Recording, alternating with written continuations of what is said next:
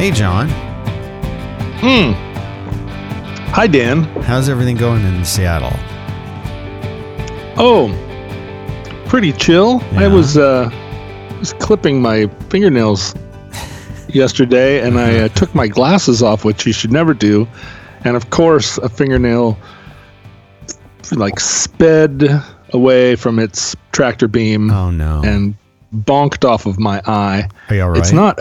It didn't get scratched, but I woke up this morning and I just felt irritated. Oh, man. And now I'm irritated at my eye and at that fingernail and at myself. It all comes down to being irritated at yourself. I never take my glasses off to cut my fingernails. What was I doing? You need eye protection at all times if you're clipping your fingernails. Of course, that's the advantage of wearing glasses. You never have to worry about that stuff. Anyway, small matter compared to the other things. How's it going down there? It is going pretty good here in Texas. There's, we don't have a lot of cases of the coronavirus as compared to the other areas of the country. Sure. Relatively speaking, cowboys are immune to a lot of infectious disease. Yeah. Also, you have 400 kinds of olives at your PCC there, so yeah, right. That'll protect you. I was just reading an article about how well HEB is prepared, and we continue to have food coming in, and things are well stocked because HEB apparently, okay, for people who don't know, HEB is the big grocery store here in town. Heb, but we call it HEB. Mm-hmm. And not Heb and not Hebe, which I don't take offense to because it's just a mispronunciation.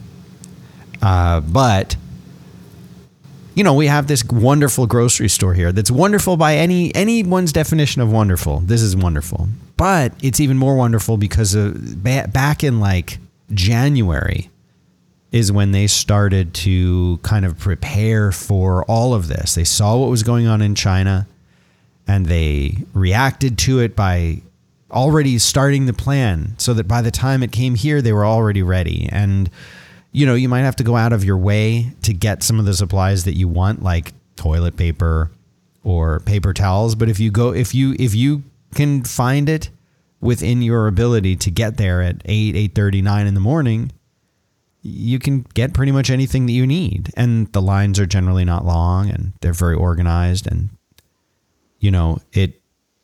it's pretty cool that they've managed to do this. Because I know everywhere else or most other places, people are just not able to get anything. And they were able to do it because they nailed it all down. But it all really is because they started so early. Because right away they looked at it and said, we've got to do something early now in January. And now end of March, it makes a big difference. Right. But, they just issued here in Austin. Was it Monday? I think they issued the, I guess they're calling it shelter in place, which is, they don't want you to go. They don't want you to go anywhere. And it seems like it's targeted more toward businesses than, it's certainly individuals are being told not to go anywhere too. But I think but businesses should definitely not go anywhere. Yeah, I think it really came down to there were a lot of small businesses and things like that were still open and people were still doing stuff. And I think it's if you take those things away, then the regular people have no reason to go anywhere. But at least not yet. They're not policing it the way that I've heard that LA is policing it. I've heard that people in LA are if you try to drive somewhere that the police might stop you. Sorry. Come on. The pigs would stop you. No. And, that's what I'm told to call it. And that I saw on Twitter that somebody said that their friend got stopped and had to pay a $400 fine because he was going to see his girlfriend. Yeah. Their friend got stopped. Yeah. But I think, think it's weird that people were still socializing and going out and doing stuff when everyone's literally begging them. Forget what's legal. Everyone's literally begging them, please don't. And they're like, well, I'm not gonna not see my friends. There's beer there.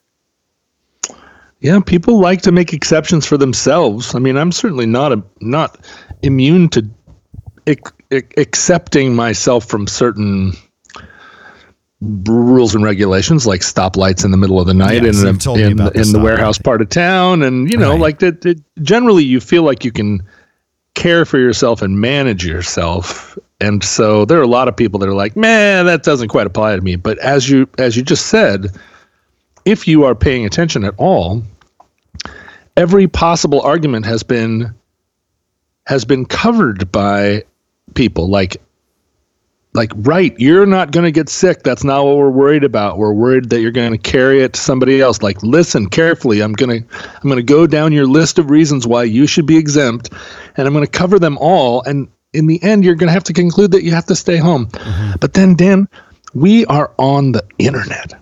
And we are watching, yes, even now. And we are watching what people are talking about on the internet, maybe to a fault. My phone sent me a message that was like, "You've been using your phone a lot." Like, fuck your phone. Your phone was trying to protect you, and now it's just humiliating you. Yeah, the phone was like, "God, dude, compared to last week, get off the phone." I was like, "Yeah, I know, but come on, there's stuff to talk about." So, you have to, I think all the time about the number of people that I went to high school with that if you search their name, you find nothing. Yes, I'm so glad you brought this up. What is the reason for that?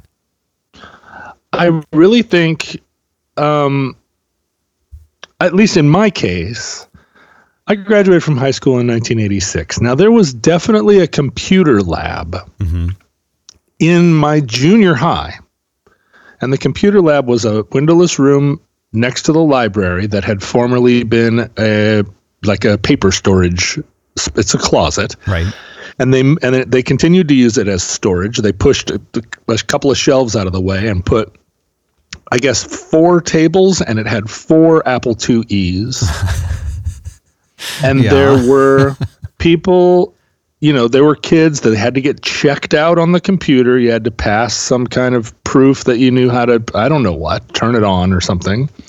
And then there were kids in there playing, Oregon Trail or whatever was on the Apple II. And presumably that was it. You have it. Presumably programming. And I would go in and sit and watch kids do computers, which is something I've always done. I was going to say, you still kind of do that. Yeah, I've always gotten a lot more pleasure out of watching kids do computers than I ever did doing computers myself. And then in high school, there was an actual computer lab, which was, like, my high school was one of those mid-century, 1-story, flat, sprawling, flat-roofed buildings that was shaped like a donut. And so you could, you walk in this giant circle around this. I mean, my high school had 2,600 students or something, pretty big school, maybe more.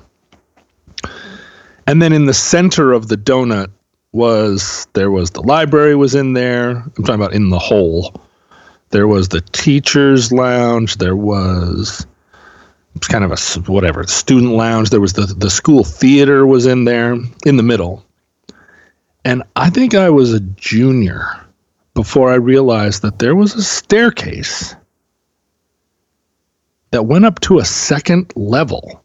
And I was like, a second level? Like, the school has no place where that could be. But it was up in a kind of attic room that I guess was next to, because the theater, of course, is twice as tall. It was next to that space. And I went up there, and there were like tables and computers everywhere. And there were kids up there doing computers. And I went running out of there like, oh no, I never want to go in there again. There were a bunch of kids in there doing computers. Ugh, barf. Not your scene at the time anyway. No, I stayed as far away from it as I could. And I had a computer. I had an IBM PC that had 64K and 2 disk drives. But I didn't want to be doing computers. I used it as a word processor. And that's the difference is there's a lot of people who did back then and still do kind of see a computer. And I like this. And this is the life that I dream for myself is a life where the way I use a computer is as a tool when I need to use it the same way that you and regular people would use a hammer. You don't just go to your hammer and sit down in front of it and say, all right, let's go do something today. And you kind of walk around with your hammer and like you expect the hammer to deliver the tasks for you to do. Like, oh, I saw there were some nails over there as I was walking, so I just hammered them in. I mean, you use it when you need to do something. Whereas a lot of us, like me, I spend a lot of the day on the computer, and it's not just the tool that I use to do the thing, like a hammer. It's everything. It's the way I read and get entertainment and news, and it's like if I had a hammer that did that, I would throw it away. I would say, I don't want something like that in my house. It's going to dominate all my time. If you had a hammer like that, you'd hammer on the mountain, Dan. I sure would. Yeah, because, with a hammer, every problem looks like a nail. That's right. Yeah, the thing is, a computer has always, until very recently, until smartphones, right? I guess that's, Ken said that to me the other day. He was like, smartphones is what made the internet so terrible. Yeah. He's not wrong. No, he's not wrong. But no, I used it as a typewriter, and I considered myself like Mr. Computer. When I went to college, I took my PC, which my mom bought because my mom was a computer person, right? Yeah, so she bought that PC in 81, I guess, fall of 81, or fall of 82. Fall of 82. She bought, whenever it first came out, the PC was brand new and everybody was very excited about it. And she bought one. I took it to college with me when I went in 1987, and it still felt like I have a computer.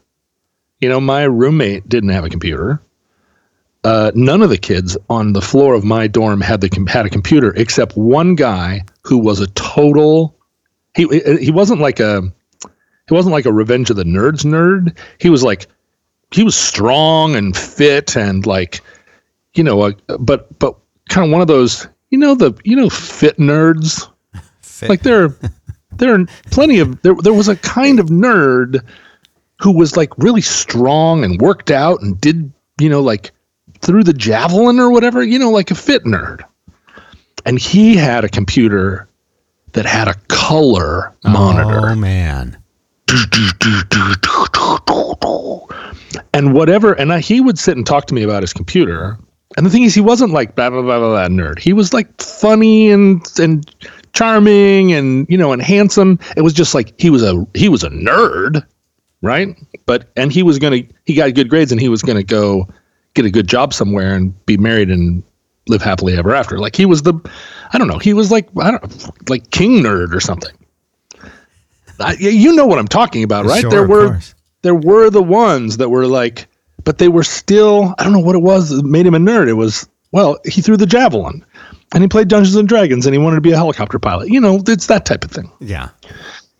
He had a computer with a color monitor, and I'm sure that it had powers because I would sit in his room and he would do things on his computer, and it was like, your computer can do things. It has powers. And he was like, yeah, well, here, let me just show you this. I was like, whoa, first of all, how does it have color? But second of all, what that has, it couldn't like show you a picture, but I don't know, he animated a little orb or something. But I had a computer, and that put me in the ranks of, I don't know, the heavy hitters, man. I had a 5-6-year-old IBM PC with 64K and 2 disk drives. And that computer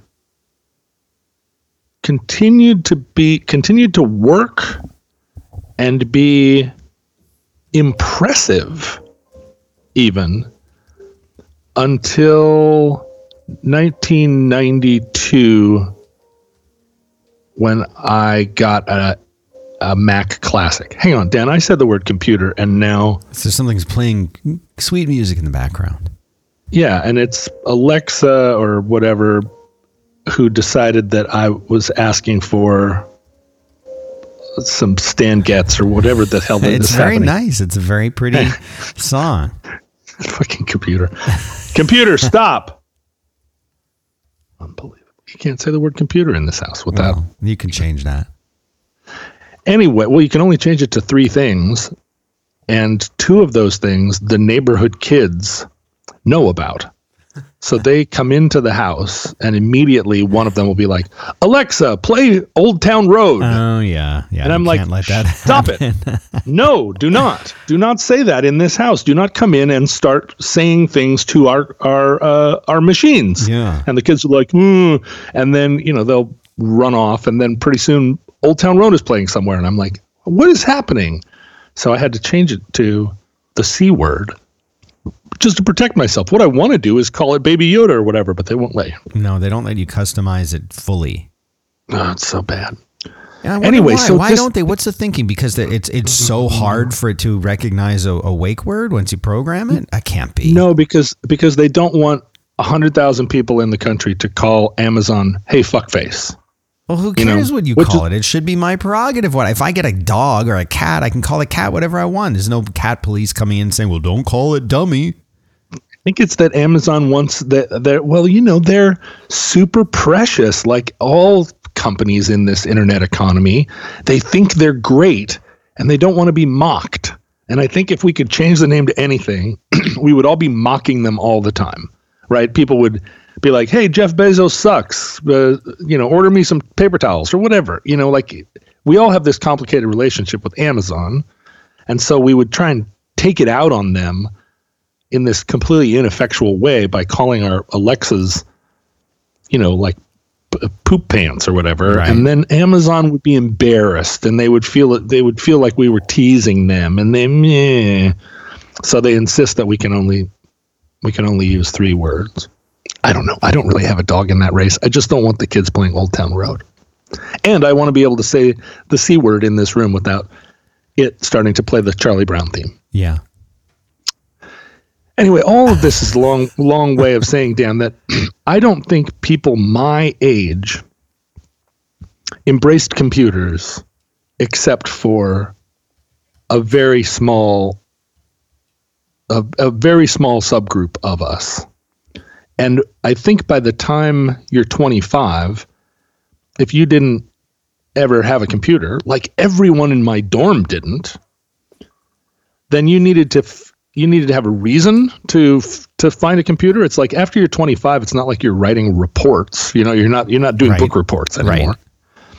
And so, I think a lot of those people probably got an early iMac or something, maybe because it was all the rage, or at some point it felt like I need to get a computer, I guess, or maybe they had a kid and they got them a computer. And then they started to hear about Facebook from their friends and they were like, oh yeah, I don't know. I'm super busy with other things. I'm astonished. There are 15 people that it's not just 15 randos. I mean, about 15 people that I would like to get in touch with. And I look for them using my highly developed search engine manipulation skills. And I cannot find any sign of them. Not even where whitepages.com has scraped their data. Right. And I don't think they all are dead. So how, Dan? How can you be 50 years old in our world today and have 0 internet presence? It's puzzling to me, but I have wondered the exact same thing. And I do not have a Facebook account, but I have executed Google searches and LinkedIn searches and other places. And many times it does come up with a Facebook as the result, or Facebook account as the result. But generally speaking, I cannot find anything about anybody that I went to high school or even college with. And this is the weird thing, is a lot of these people I know work in fields where they're using a computer. So for example, a friend of mine, he became a stockbroker and then he went into some kind of brokerage training or something like that. So he trains new stockbrokers or something relating to that. And he teaches classes, he travels around, I know for a fact he's on the computer all the time. And there's literally no trace of him, and it's not intentional. He just nothing out there. It's not like he's avoided it. It's just there's nothing there. And the case is true for the people that I still have kept in touch with. Whenever I talk to them, like, oh, I can't find you on the internet. I know a guy who is he was an IT guy. He supported data centers and networks. And then he went on to go into what we call sales engineering, where he's like the engineer that is kind of compatible with human beings. So he gets to go to sales meetings and help the sales guys sell stuff. And he did that for years. And now he's like a C-level dude at some company. There's nothing. You search him, there's one picture of him from like his LinkedIn profile from years ago. And that's it.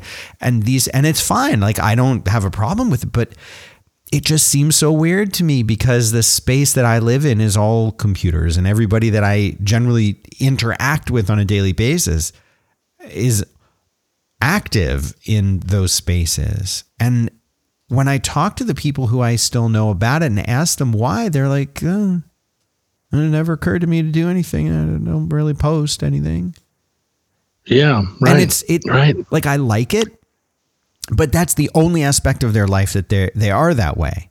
Like, it's not like they're living off the grid. It's not like they're intentionally trying to avoid this or trying to get out of the way of doing it or trying to take themselves out of the public eye or something.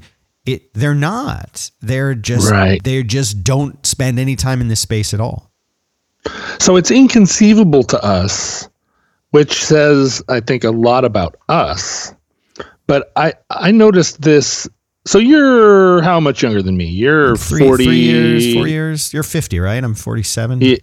Going on. Oh no. So I'm 4 years older than you, Dan. I'm 51. Oh my God. Well, but not for long. I'm catching up. A few more months. Right. You would have been you graduated. What year did you say you graduated in? 86. 86. So I graduated in 90. So we might have overlapped by a little bit. Yeah. Well, let's see. 86. Well, would you have been a freshman in 83 or 82? I was a freshman in. See, this is complicated math now. 82, 83? Yeah, is that somewhere in there. I tried to block out that whole time period. But see, don't forget, I started early. I started school a year earlier because my birthday's in October. Right. And my mom was sick and tired. But that's not relevant. That's not relevant to this question, which is when did you start junior high or when did you start freshman year? Anyway, if you were 90, like 86, 87, 89, no, I think you would have been an 8th grader. When you were a senior? No, wait. You would have been a freshman. I thought so. I found when I look at my high school reunion Facebook pages that the kids that were freshmen when I was a senior have a lot more buy-in on their reunion pages than my class does. Right? Like we were only able to get in touch with a kind of small fraction of, and when I say we, I had nothing to do with it, but when you look at the number of 86 graduating seniors who are participating in the online world that some of the students put together as part of the reunions, it's a much smaller group than class of 90, right? Or beyond. So I do think that there was somewhere between you and me, there was a tipping point where normals and snorks started to be exposed to computers, not because they were interested in them and pursued them, but because they started to become part of the curriculum or part of the world, right? And it probably came through gamers, because there were a lot of kids that played video games that didn't have computers. And at the point at which computers and video games started to collide and become a single platform, right, that's probably when kids started to have exposure to computers. And also, of course, they were in color now, or they could do things. They were interesting in a way that, a green... I should say that my IBM PC, we had an orange monitor because my mom had spent decades looking at green monitors. Right. And there was this new technology, this like really, really far out space age technology where we were using orange monitors because it didn't fatigue the eye so badly. So we had an orange monitor, which just doubled the amount of cool tech that my PC had over almost any other computer I would encounter. My friend Kevin, his dad was a doctor, and he was one of those like middle-aged guys that was a technology adopter. Yeah. They had a Compaq, the original one that folded up into a briefcase. Did you ever see that computer? Oh, yeah. Remember that? We did not own one, but I had a friend who had one, and I used it every chance I could get, and I absolutely loved it. The one where the keyboard was the lid. Yeah. So for people who weren't around to see this, imagine a large rectangular metal box, and there were little buttons on the left and the right side on the one side of the box, and you would press them and it would eject the keyboard, which had become, like you said, the lid that was right. that then had one of those, I don't know what they call those cables, but it's like the old style phone cables that were curled, the curly Q cables. It had one of those to the keyboard, and so the top of the box, the thinnest part of the box, was the keyboard. And inside of that, there was the little tiny screen, which was probably a 6-inch screen diagonally. And then next to it were the disk drives. And that's where you would insert your floppy disk. And it was so heavy, this thing. It was like, forget it. Really not like a super portable thing, but it seemed so far out that that it had that tiny screen and that you could carry it with you, and like he could take it to work and then bring it home. So Kevin's dad kept buying new computers. They always had something interesting over there. But and I guess Kevin ended up in the long run, my friend Kevin got a master's degree in conflict resolution and worked at all these different things he wanted to be. And he got caught in that, again, tractor beam of like, well, I want to do all this, kind of fascinating work with people and work of the mind. But in the meantime, I'm going to do tech support for Nordstrom in order to pay the rent. And pretty soon that tech support job became an IT job. And pretty soon that IT job became a programming job. Right. And now he's a computer programmer. There you go. Now that's how it starts. The first one's free. Yep. Yeah, that's right. You get into I'm just going to do, they don't know how to set up their computers. And so I'm going to go in and set them up. This happened to a lot of people I know. Sorry, I don't know that one. I said no more computer again. Ugh. Anyway, I still don't know how to use computers, Dan. I still prefer to sit and watch kids do computers than to do them myself. Yeah. And it's every once in a while I'll sit here at this thing, which I sit at and use all the time. And I realize I do 4 or 5 things on it. This computer has so much power, so many skills and talents, and could do so much. I could be making movies on it. I could use this whole suite of this palette and all these paintbrushes and all these what am I trying to say? Recording technologies and publishing technologies. And what I do is I look at Wikipedia, and then I go and do my little ring around the rosy of go to Facebook, see the comments, go to Twitter, see the comments, go to bring a trailer and look at some cars, go back to Facebook and see the comments, go back to Twitter and see the comments. And I just like a dog that doesn't really want to catch its tail. I just kind of like languidly chase, sort of quote in quotes, this slow chase of my tail around and around. Have you ever done the thing where you're looking at something on the internet that you go to all the time and you're like, God, I got to stop doing this. And you put you close it, shut it down. And then like by reflex, you pick it up and go back to the same thing, thinking in your mind that you're doing something different. I'm not going to do this anymore. And then you go immediately back to where you were. It happens to me with Twitter all the time. I'll be on Twitter and I'll be like, God, this is garbage. I have to get off of here.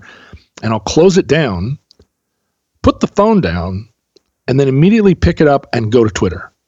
And it's like, whoa, it's harder than quitting smoking. You know, with like you sit and smoke all the time. And then at one point you're like, ugh, I just feel terrible. You put your cigarette out and then you reach for a cigarette because your mind is just like, it's in a rut. It's in this weird rut cycle. And because I don't go to very many things, because I don't have 25 bookmarks, I just kind of have 4. Like when I'm done with something, I don't have anywhere else to go. I can go play threes. I can go, I don't use this stuff is the thing, but I'm on it all the time. And that I think is the frustrating thing. I'm not using it to its potential. And so what is it? What does it become? It's just, it's like a trunk call. I pick up my party line out on my farm and there's only 3 other people that I can talk to. And they're all other farmers. And so why do I have a phone at all? Right. What do you even need it for? What do I need it for? I don't. But there it is. We would like to say thank you very much to Brook Linen. You know what? These are the best sheets I've ever used. These are the most amazing sheets that I've ever used, that I've ever had. I only use these now. We have other sets of sheets. They sit in the closet. I never use them. I don't care about them. Let me be honest. They disgust me now. Even though some of them are brand new, some of them never even been used. They're filthy and disgusting. I can't use them because of Brook Linen. And this might happen to you. We need a Brook Linen support group for people who have gotten the Brook Linen sheets and no longer will use any other sheets. People think that I'm crazy because this is all I use now. That's how good they are. You think I'm joking? How dare you? You should see. I'm not kidding. This is all I will have on my bed. This is it. It's the truth. I'm speaking truth to you. So let me tell you why I like the Brook Linen sheets so much. First of all, they're incredibly comfortable. Second of all, they make it easy to put the sheets on the bed because you think that this is easy to do. You have no idea. It gets so much easier with Brook Linen. Why? Because they have a little label on the inside and the underside of the sheet, on the bottom sheet that it tells you which side is the long side and which side is the short. Have you ever tried to fit the long side on the short side and then it's like overlapping? Like, why is there so much extra? Or try to get the short side to fit the long side. I'm here to tell you it doesn't work. You can't do it. It does not work. They make it so you don't run into that problem at all. But they don't just make sheets. I've been told that they have a lot of other lifestyle items as well. They do things like loungewear now so that you can be comfortable lounging in your sheets. See, it all goes together. They do towels so that when you get out of the shower, before you get into your sheets, you can be dry. No one wants to lay down in bed soaking wet. Now they have towels. I no longer have to get into bed soaking wet. This is a big thing for me because ever since I got the Brook Linen sheets, I would have to be clean getting into the sheets. This was a problem because the only way to truly be clean is to take a shower and be soaking wet because no towel could match the cleanliness of the Brook Linen sheets until now. So now they have towels. This is the thing. You need to go and you need to get some of these sheets right now. I'm serious. This is not even a joke. I love this stuff. It's easy to go on the site and buy stuff. It was started by a husband and wife back in 2014. They wanted to find beautiful home essentials that didn't cost an arm and a leg. They made it their mission to make me personally, and I guess you, comfortable. They were the first direct-to-consumer bedding company. They work right with manufacturers and directly with us, the customer. There's no middlemen. This is luxury products without the luxury markup. And like I said, they do super plush, ultralight towels. They do shower curtains. They do bath mats. They do robes. They've even got candles. You a candle person? Get some of these candles. I'm telling you, they smell amazing. You light one, you look at a candle, right away you fall asleep. You get tired looking at a candle. This is a fact because we're like still cavemen inside. Cave people. Sorry, it's 2020. So go check. Oh, and don't forget to blow the candle out before you lay in the sheets. You don't want a fire. I'm not saying the candles start fires. That's not what I'm saying. I'm saying you don't want a flame going when you're sleeping. Just keep that in mind. This is my advice to you. Brooklinen is spelled BROOKLINEN, brooklinen.com. The promo code you want to use is ROADWORK, one word. This will give you 10% off your first order and free shipping. I'm going to say that one more time. brooklinen.com. Promo code is ROADWORK, 10% off your first order and free shipping. It's time you got comfortable. And you know what? Their sheets, their comforters, their loungewear, their towels come with a lifetime warranty. You can't beat that. And they also have a store for people who are in Brooklyn at 127 Kent Avenue in Williamsburg. I don't know what that means, but you do if you live in Brooklyn. So go check them out there in the store or look at them online, brooklinen.com. Promo code ROADWORK. Thank you very much to them for making this show possible. Well, here we are in in the middle of our sequester. I'm doing some homeschooling, but I'm also counting on her to have initiative. See, I like this time period because I trust that my kids can school themselves. And my involvement that's right. with their education is, as minimal as possible right now. I want them to teach themselves what they need. Yeah, well, what you should do is not feed them for a few days and then put some food behind a series of puzzles. Right. And then it's like, the food's in there. You just have to solve basically an escape room.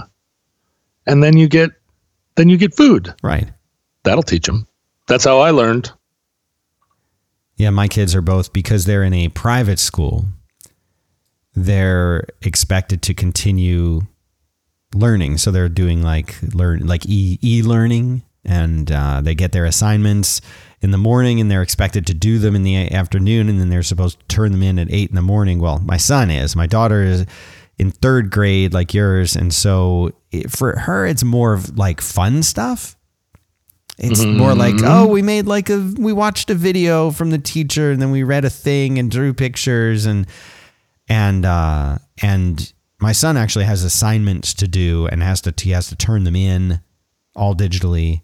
Whereas the other kids that are just in the regular Austin schools, the public schools, they don't have to do anything. Right. And I thought the private schools were supposed to be more lackadaisical about it. No, they're going to have to do something when they go on their college entrance exams in 12 years. The colleges are going to be like, did you do that year? Mm-hmm. And the kids are going to have to write an essay. And if they say, sat around and played video games, they're not going to get into college, because that's going to be the dawn of a new era where they don't let everybody into college. Oh, yeah. Yeah, I'm convinced. I'm convinced there's going to be a reordering. It's all going to get reordered. Some in ways that we are hoping, some in ways that we're not, some in ways we can't even imagine. The reordering, Dan. Mm-hmm. It's just basically going to be, do you ever do the thing where you look at a cupboard, or you probably don't because of your minimalism? Yeah. But I think that, there are times when I look at a cupboard and, it had an organization initially, and then stuff kept going in there, and then it got reorganized at some point, and then stuff kept going in there, and it had to get kind of organized to accommodate the stuff that was arriving still. And then eventually you open the cupboard and you're like, I can't find anything in here. It happens in the refrigerator sometimes, right? Yeah. Where it's like, okay, the refrigerator is going crazy. And for me, I am not somebody that can go into a tangle like that and straighten it out from within. I'm somebody that takes everything out of the refrigerator. You have to take everything out. You got to take it all out and start from scratch. Start from scratch. You put it on the kitchen floor. You're one of these people who are also very good at loading a vehicle when you're going on a trip with a lot of stuff. Got to be. You learn that when you're in a band. Yeah. You know, it's all got to get in there, because when you're loading a bunch of equipment in the back of your van, you're also conscious of the fact that a not insignificant number of rock musicians have died when their vans rolled. Really? And so you're putting your stuff in the van. Well, tell me more about that. I didn't know that was a known thing. Oh yeah.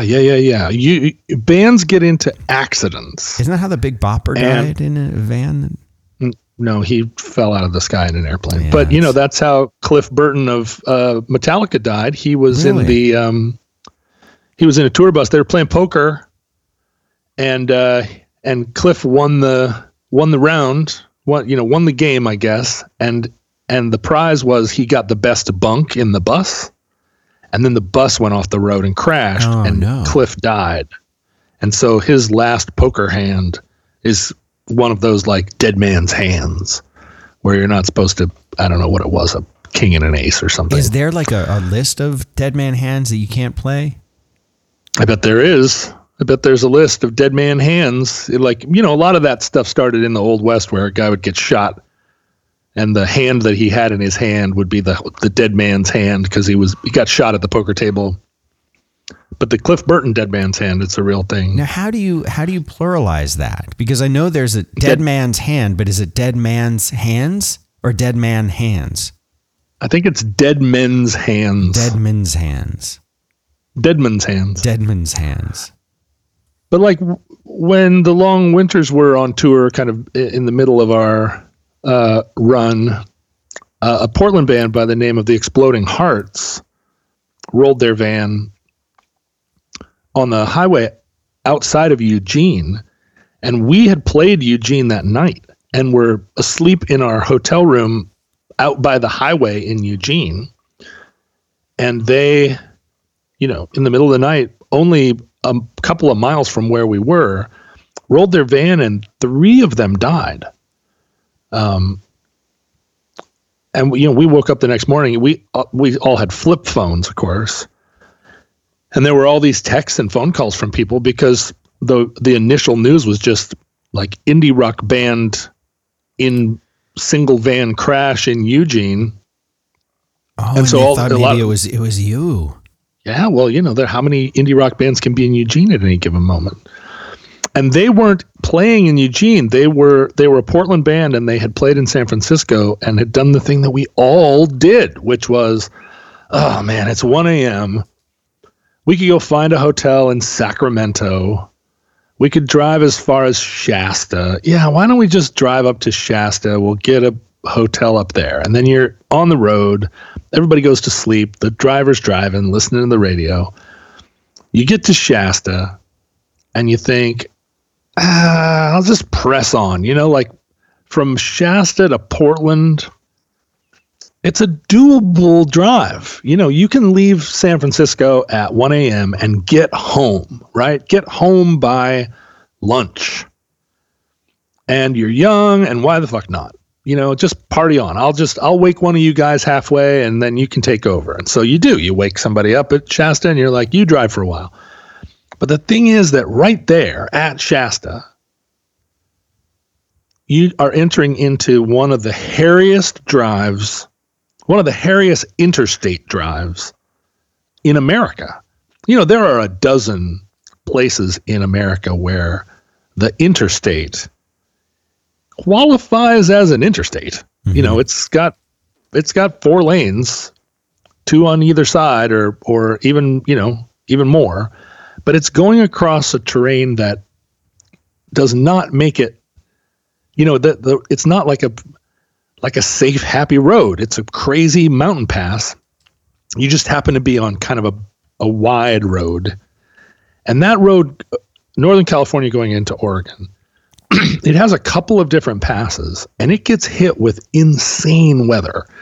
But even when it's not insane, which it often is, the road itself is just insane. I mean, it's made by the Corps of Engineers or whatever, the freeway people, so it's got big sweeping turns. Mm-hmm. But it's, you go off one side and you fall forever. The turns are like coming through these crazy switchbacks, and the I-90 coming through the sort of Montana, Idaho. That's an insane corridor. There's this highway in West Virginia like coming out of Tennessee into West Virginia, or is it Kentucky? One of those interstates, just bananas. Like what are we doing here? Anyway, this road between San Francisco and Portland or Seattle, we all know it. We've done it 1,000 times. And you get confident that you can just do it in your sleep. But it's very technical driving, and that's when it's dry and light out. Right. But as soon as it's dark and as soon as the weather gets at all inclement, anyway, so I've seen it happen. It's happened to me. You get there to Northern California, you're like, I'm just going to press on. And what's kind of crazy is it's a really, really hairy drive all the way to this town in Oregon called Cottage Grove. And it lasts a lot longer than you think. You think like, oh, it's just this pass where you go over, and it's harder than you think, even if you've done it 100 times. Yeah. Because you're like, yeah, well, you just kind of go over the top, and then you're in Oregon, and you kind of, you go zipping through a little bit of this and a little bit of that, and then you're in Roseburg or whatever, and you think to yourself like, oh, Roseburg's a big town, and I'm done, right? Or frankly, you get to Medford, and you think, oh, I'm in Medford, like it's a big town. But then from Medford to Cottage Grove, it's a whole other hairball set of this road. Right. Anyway, you get to Cottage Grove, which by the way is where they filmed Animal House. Oh, okay. Or one of the places they filmed Animal House. And all of a sudden, you're down. You're out of the mountains. It's flat. The road gets nice and wide. You can see for 50 miles in every direction. And the freeway is really, it's done in that, like, that grade that they put on the freeway in the plains states, where the freeway itself is, it just feels like the corridor is like a quarter of a mile wide. And it's graded in this giant kind of sort of proud hump where the whole thing is kind of a mound, a giant, like, shallow mound. And you get down and you're like, oh, and you don't realize how tense your muscles were. You don't right. realize that you'd been gripping the steering wheel with white knuckles. Your shoulders were hunched, you were in this kind of combat drive, and you get there and you're like, oh, I made it. I'm there. And now it's like chill all the way home. But this is the devil's moment in this drive, because it's still 2 hours to Portland. Oh man.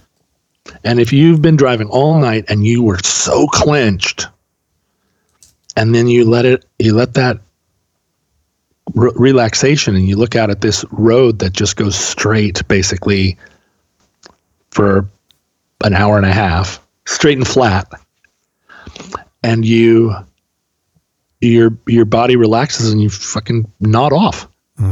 Has that happened to you? Have you ever had that happen? A lot. Oh. And for whatever reason, you're young and you're on tour, you have somewhere to be, right? You're not just like, oh, let's pull over and spend the night and go to the cave of the 10 Bears. It's like, we have to be there for load in, and it's 8 hours from here, and we got to do that drive sometime, and I'm still awake, so let's do it. But then you start to nod, and you're out in the middle of nowhere. It's the middle of the night. You don't see a hotel coming. I have bipolar disorder. So back then I was like, I would drive right past a motel and be like, I don't like that motel. There's a better motel somewhere in the distance. But everybody else in the band is asleep. Right. They're all crashed. And I'm all alone. They're just like, come on, like I'm going to find the great hotel. Just in mind war with myself. And then you start to like, you catch yourself like, bleh, and you're going 80 miles an hour in the dark. And that's not a time to be like, bleh, not nodding. And you roll the window down, you put some aggressive music on, you pinch yourself, you punch yourself. There's all these things you try to do to snap back, right? Because if I pulled off to the side of the road and you said you have to hunt a saber-toothed tiger right now, I would wake back up, right? I mean, the sleepiness is the kind of hypnotizing that happens when you're just seeing the highway coming at you for hours and hours, and you're obviously tired. But anyway, Eugene is just right past Cottage Grove. It's the next thing. And I really feel like, because we had to go, we were on tour and we went down and did our tour. And then when we came back through Oregon, I called the Oregon State Patrol, and said, can you tell us the mile marker where that crash happened? And they gave us the mile marker. And so we got to the spot, and it was 10 days later or something. We'd done a short kind of West Coast tour, mm-hmm. but there was no sign of it. They had erased any sign of a crash and had regraded the gravel and so forth. But we knew where it was, and there was absolutely no reason to have gone off the road except that you nodded. You nodded off. Your van just gradually went over into the soft, and then you heard you felt the steering wheel wiggle, jolted awake, and jolted jerked to the wheel. And if you jerk to the wheel to get back on the road, and the van either started to slide or did that like the crazy like carving wobble or whatever as a van is trying to get straightened out, and it just rolled, and the guys in the back were asleep, and because they were asleep lying out, they weren't belted in, and they just got thrown out of the van in every direction. And there's amps and guitars and stuff flying around. Yeah, that's gotta hurt. And so and they were a great young band, and they just were all died. So sad.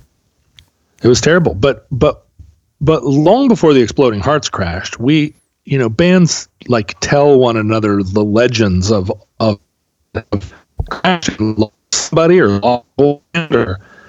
And so when you're packing your gear, and when you're building out a van, if you're putting your bunk in there, if you've got stuff in the van, you're always thinking somewhere in the back of your head, if the van turned over, would this become a projectile? Right. Like if we rear-ended a semi, or if a semi rear-ended us, would this thing suddenly become a fatal missile? And there's only so much you can do, right? I mean, there's a bunch of shit in that van, and if it rolls over, it doesn't have an internal steel cage, and we're not all in 4-point harnesses. Right. You're relying on gravity to hold everything in place. Yeah, and a lot of it is just mystical thinking. You just are thinking, oh, well, we're safe because I wedged that box of T-shirts in between that kick drum pedal and the bass amp. But it's just, you just are using magic. None of it is really going to save you. But I do have that Jenga or Tetris skill set kind of honed by all that work. And eventually I traded with Eric Corson, who is a real, he was Mr. Math and Science in our band, and he became like the load master. And so what you would do is just bring your stuff out and set it down at, the trade was we would load out, which is the worst part, pick up your amp and carry it off the stage, through the club, out the alley door, and deliver it to the back of the van. And then Eric would stand there as load master, and he would fit everything together in this kind of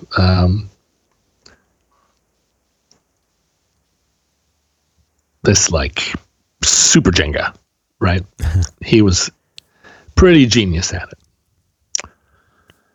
That's all by way of saying, Dan, that I like to organize the refrigerator. Mm-hmm. And you take it all and put it all on the floor.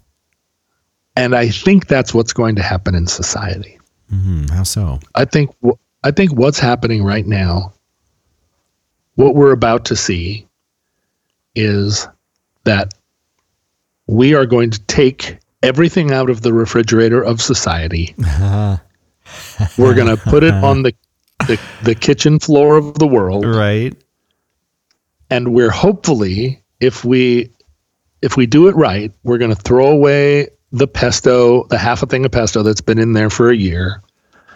We're going to throw away the takeout box that when you open it up and look in it, you can't remember ever having gone to that restaurant.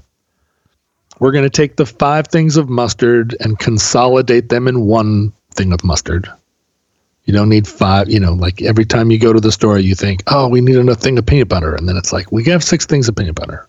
You're going to take a spatula, you're going to put all the peanut butter in one peanut butter jar. Stir it up and put it in there. Even though I don't keep peanut butter in the refrigerator. Just using it as an example. Because the other day I took 3 or 4 things of peanut butter and combined them into one. And then at the end, you're going to open the refrigerator, you're going to look in there, and you're going to be like, wow, if I could just live like this all the time, if I could just have a refrigerator like this, life would be so much easier. Look, it's like the cartons are all lined up square relative to one another. The refrigerator door is like a stormtrooper utility belt. You just reach down and whatever you need, you got your tricorder there, you got your your phaser, all that Star Wars stuff, communicator. And for a little while, you believe like that you're never going to go back. You're never going to go back to 5 mustards.